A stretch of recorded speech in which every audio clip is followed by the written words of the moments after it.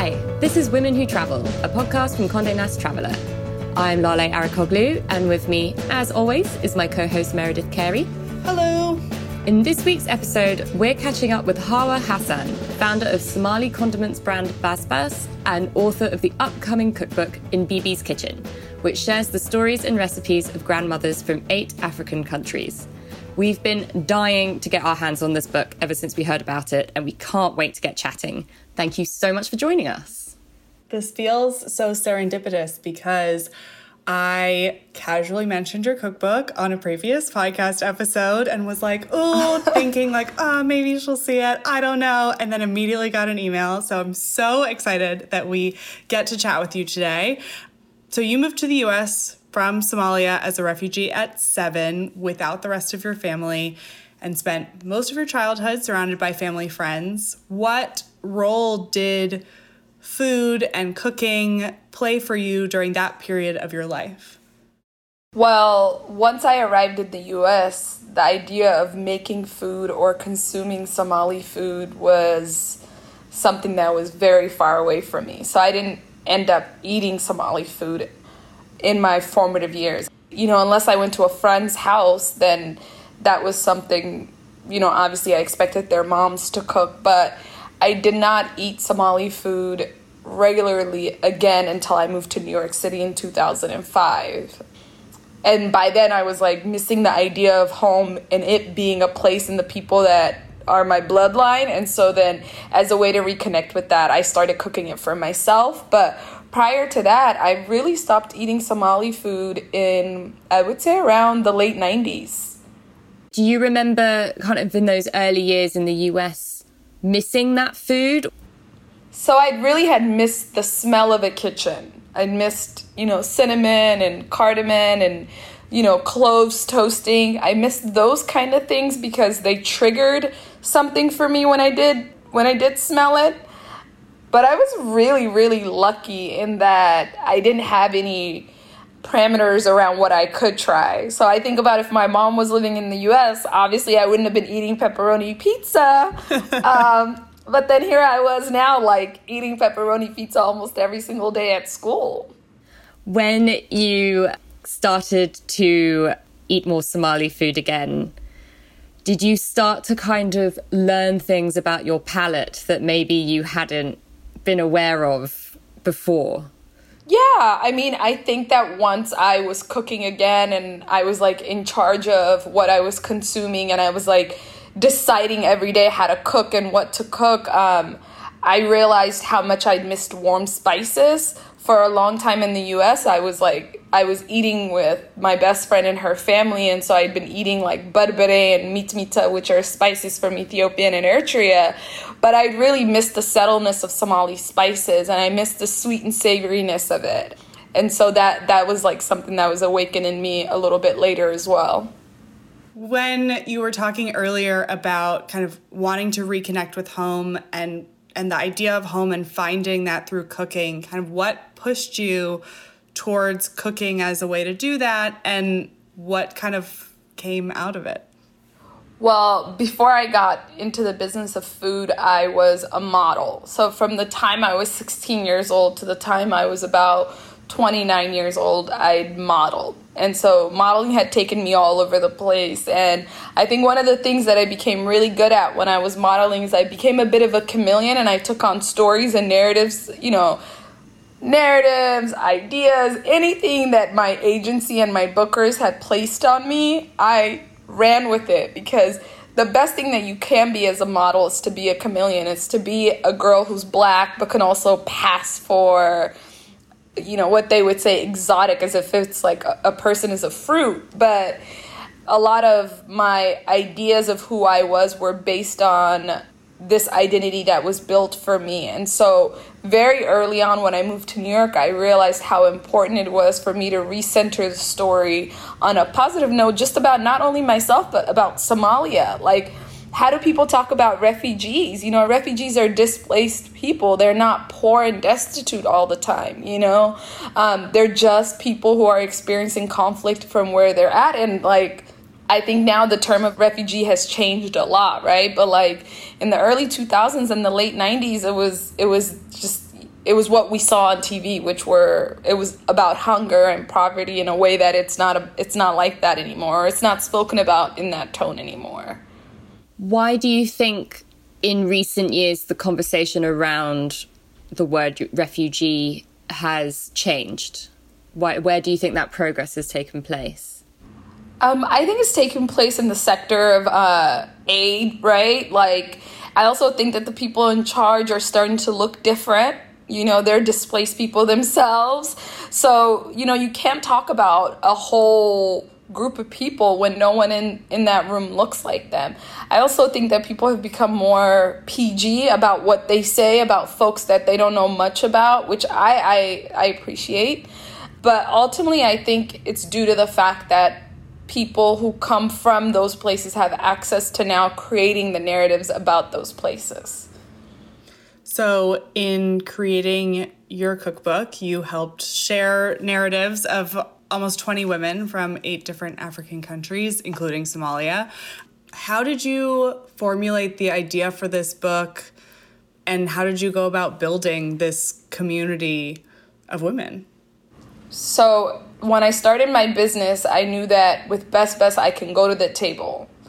But then I knew that how hard it would be to crack a Western palate via just condiments, right? And so I started thinking about, how do I start talking to people that no one is talking to? And how can I do that from my part of the world? You know, and then how can I tie that together for people and make it fun, right? Like, I didn't want to bored people, but I wanted to say, like, if you're familiar with Indian food, then you have no problem trying foods in Zanzibar. And let me show you the way that the Indian Ocean affected these parts of Africa. And let me show it to you from a place that you can also see yourself in, which is grandmother. And then let us name it something that you know how to pronounce. So a lot, you know, it was very strategical. And then in the way that I was able to find a lot of the women was really through friends and family. You know, I lived in Kenya, I lived in Cape Town. I live in New York. 2 of the grandmothers are in Yonkers. So it was just word of mouth. It's about asking my friends in Tanzania, who do they know? It was about asking my friends in London who they knew in Kenya. It was about asking my friend in Johannesburg for her auntie in Cape Town. So it was just a lot of using the network I had built over the years. It really does feel very much like something that had come together organically because I was already a part of that community in one way or another. You know, the recipes have very rich histories. You know, you touched on the influence of the Indian Ocean, for example, and a lot of these recipes have been handed down through generations. Why did you feel compelled to consider the past when you were creating this book? Especially as I feel like a lot of food writing and food media is always trying to kind of like look towards some sort of trend or future. Yeah. I mean, that was something we were really cautious about, is that we didn't want to talk about what's new and next, but we really wanted to talk about, how do you preserve? How do you tell stories through these matriarchies, and how do you do it from a place of integrity? How do you honor these stories? How do you hold them? And, you know, I could speak about Africa from a very monolithic space, which the West has kind of done, but that for me was not interesting because it didn't feel real, and it isn't real, right? And so in the way that I'm hoping to share these stories is that anything I do in my career going forward is not about what's new and next and what's trendy, but about how do I preserve my culture? How do I leave a legacy behind that my children can be proud of? And that my grandmother will be excited to be a part of. When you approached these women to talk to them about their stories and their food, what was that research process like? What did your travels look like? How did that pan out? So a lot of the women, you know, like I was saying, came through friends and family. And so I think a bit of it was like explaining to them what the idea was, but they came alive when it was time to cook, or like when you're telling them, I'm just going to sit with you and you're going to cook and I'm going to ask questions. They were like, oh, okay, great. The travel part was a little bit tricky because our photographer, Khadija, is based in Nairobi. A lot of what we did was scheduled around her. And so, you know, it was about, how do you get Khadija to the States?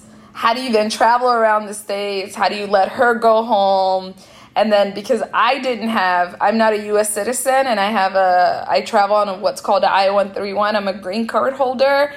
And so that was it was tricky because the travel advisory was changing month to month. And so a lot of it just had to do with juggling, being flexible, and then using our resources on the ground. Like, I knew people in Madagascar that could get the job done. So it was tapping into that resource, tapping into people who live in Norway to help me translate in Mozambique. So again, community was really the backbone of this cookbook and what brought it to life. Whether you were physically in these kitchens or it was over Zoom or Skype or, whatever sort of virtual thing, kind of talk us through, what were some of the sort of memorable kitchens and experiences you had kind of talking and cooking with these women? I think for me, the most memorable would be, it's not very far, but being in the kitchen with Ma Vicky, who lives just outside of New York City, and Ma Gannett, who also lives outside of New York City. What would be 2-3 hours would turn into like a full day. It was never ending, and it was eat this and don't sit there, sit in the more comfortable chair, wear this, drink that, an instant familiarity with one another, and then a belonging to each other in each other's homes or spaces was something that I walked away from being in their homes feeling like I felt welcomed. I felt like royalty in a lot of ways. I felt like I was treated with tenderness, which I think last year I really needed a lot of. So that's what it was like when I was in person. And then oftentimes, like when we were on Skype, which I hadn't used Skype for a long time, but people back home still use a lot of Skype or WhatsApp. That was really tricky because internet in some places like Madagascar was going out at 8 p.m. every night. So it was a lot of me being up at like 4 o'clock in the morning or 1 a.m. and then doing the recordings and then going back to sleep, then going to work the next morning. You said that you experienced a lot of tenderness from these women, which was something that you felt that you needed last year. Did you expect to have those sorts of connections, or were you surprised to be kind of feeling that way and craving that when you were spending time with these grandmothers?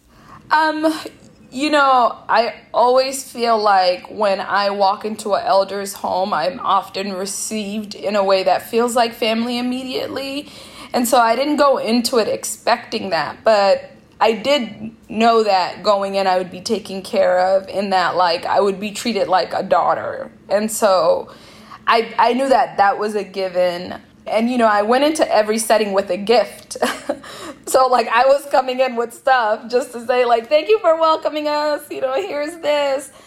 I think what was so scary and so heavy for me last year was I was embarking on this new journey. I was telling these new stories, and I was expected to carry these stories. And I didn't know that I didn't know I could. And so I lived somewhere between, like, inspiration and fear a lot of last year. Does the response that the book has gotten, I guess it'll be out the day before this podcast goes live, but it's already been very well received. Does that give you a little bit of the peace of mind you might have needed last year? You know what will give me peace of mind is when 10 African cookbooks come out in 1 year. And when the women who this book is about say, wow, I look so pretty. Oh my God, look at my recipe, those are the things that for me will move the needle. Well, you've spoken about the challenge of getting the book deal, and you mentioned wanting more representation. What was your takeaway from that experience of getting In Bibi's Kitchen out to the world? So everyone passed on it except for 10 Speed. And, I just actually wrote Lorena, the senior vice president at 10 Speed today, just saying, like, thank you for seeing the bigger picture before so many could. Because that's what it takes to be a leader. It takes foresight, right? Like, you can't always be just stuck on what's new and trendy, because then you don't leave room for innovation. And I think that's what's so exciting, because I think this book landed exactly where it was supposed to be. It was done with tenderness. Ten Speed really just put a lot of effort into making sure it was beautiful, heard me at every single turn, never pushed back. And so I haven't really spent a lot of time thinking about all the people who passed on the book, because for me it's like, look at it, look what glorious piece of work it is, you know? And you know, I hope the people who are like, this is such a big project, can look back on it and learn something from it, and then now extend the opportunity to someone else.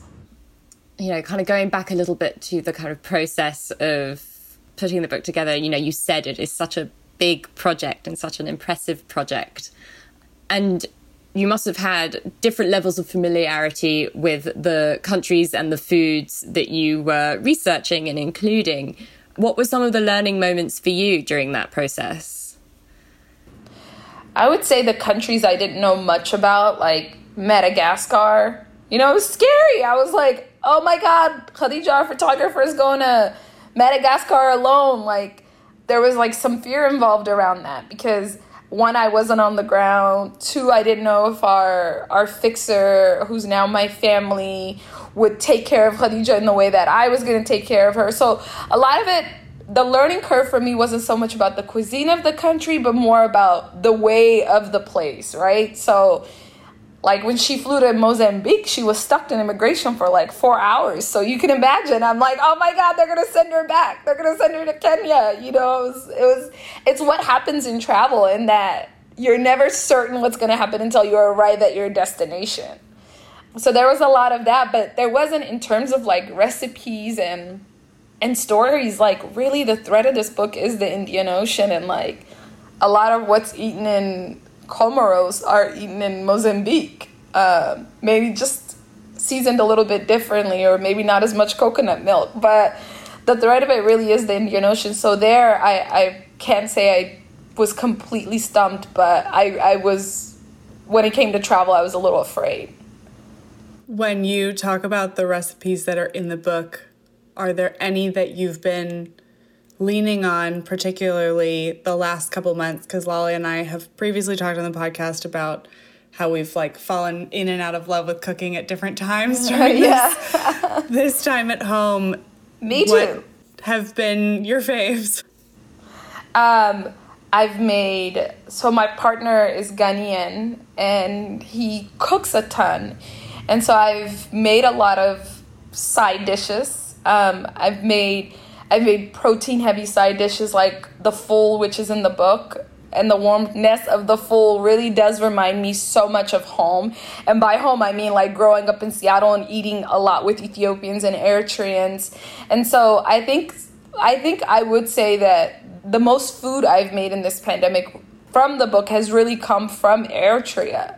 Because I've been obsessing. I don't know what it is, but I've had like a reintroduction to berbere in a way that maybe I hadn't been making it in the years past. But that's what I've been cooking. I've been making a lot of dorowat, which is an Ethiopian Eritrean stew. I've been making kicha, which is like a starter bread in Ethiopia that's super easy to make in Eritrea.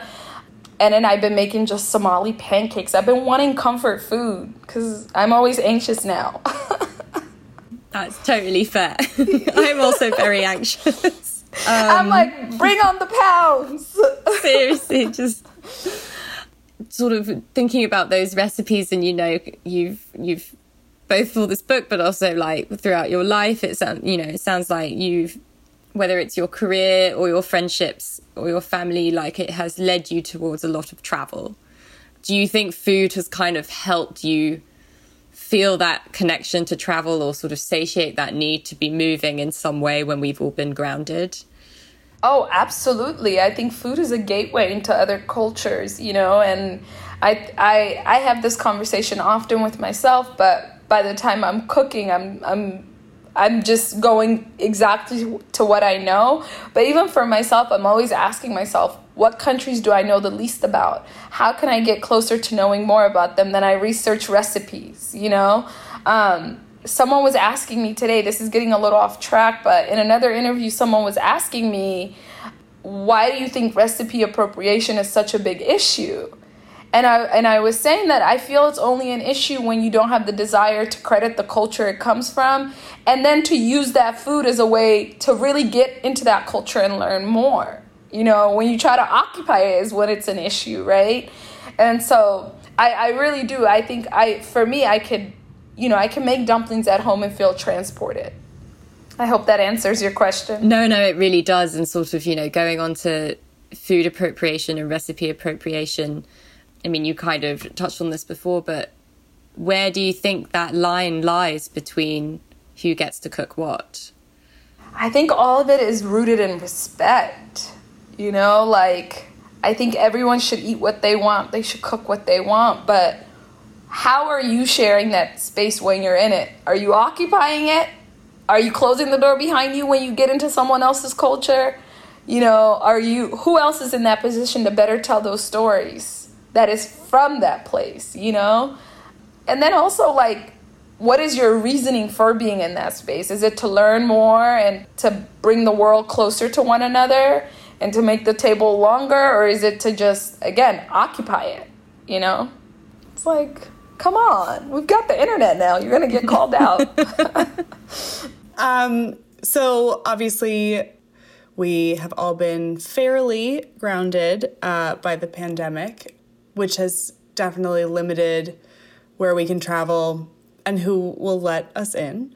For the first time, Americans are being shut out. But even if you think about the summer, I have friends who are in South Africa and there were not even domestic flights. So I think that, when we look at how everyone is moving, it's a little different than it was a year ago. Yeah. Regardless of where your passport is from, though sadly, those of us with the U.S. passports are, which is only me on this call, are at a loss. But looking at the winter or next year, kind of where are you looking to go? What are you looking to eat? What are you wanting to see first person that you've maybe been researching online or looking at longingly over this time? So I'm praying that if I'm really, really lucky, I get to go to Zanzibar in December. In a small island in Tanzania. But the places that I've been thinking about for so long and really stalk every day, not every day, but weekly I go looking, is Vietnam and Cambodia. And then I'm shouldn't I say big things like that for when you're on a honeymoon? And then I'm well, the world has gone crazy. You should go now. Okay, eating. I want to eat anything that the people of Vietnam will share with me, and in Cambodia.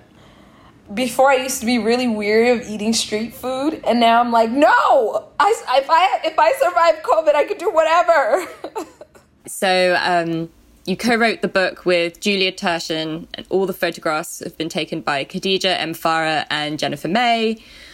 Each recipe is contributed by a grandmother. What did it feel like to collaborate with so many women on this project?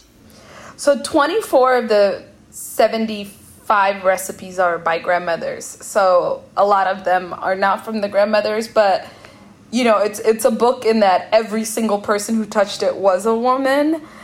As stressful as it was and as many moving parts that there were, now looking back, and I have so many fond memories about it. It's wild to think that something this grand can come to life, and it could come through from a woman who lives in a village in Mozambique, a woman whose kitchen is outside in Zanzibar, or a friend of a friend's grandmother in Comoros who doesn't even use the internet. To see it come full circle in this way, and to see it to feel like it belongs to so many people, for me is the biggest joy. And my prayer is the same almost every day. Let me be of service. And in this book, it really feels like what I wanted to do got accomplished, and obviously could not have happened without Julia. It could not have happened without Khadija. It could not have happened without Jen May. But every single person who worked on this book was a woman. That's amazing. What a beautiful thing. I honestly can't wait to read it and cook from it. If people want to find it, where can they get a copy of the book and maybe pick up some condiments? Well, they can get the book everywhere books are sold. I would suggest that you find an indie bookstore and support them. In terms of our condiments, I would suggest that you order from www.bestbestsauce.com. What is your local bookstore where you might find it in store? I love the Green Light here in Fort Greene. I live a few blocks away from it. I also love Books Are Magic. Yeah, so those are my 2 stores. Both of which you can order from online if you do not live in New York City. And where can people find you on social media? Just Hawa Hassan. Perfect. I'm at Oh Hey There Mayor. I'm at Lale Hannah. Be sure to follow Women Who Travel on Instagram and subscribe to our newsletter. Links to everything we've mentioned, including Hawa's book, will be in the show notes. Be sure to grab a copy. You will not regret it. Happy cooking, and we'll talk to you next week.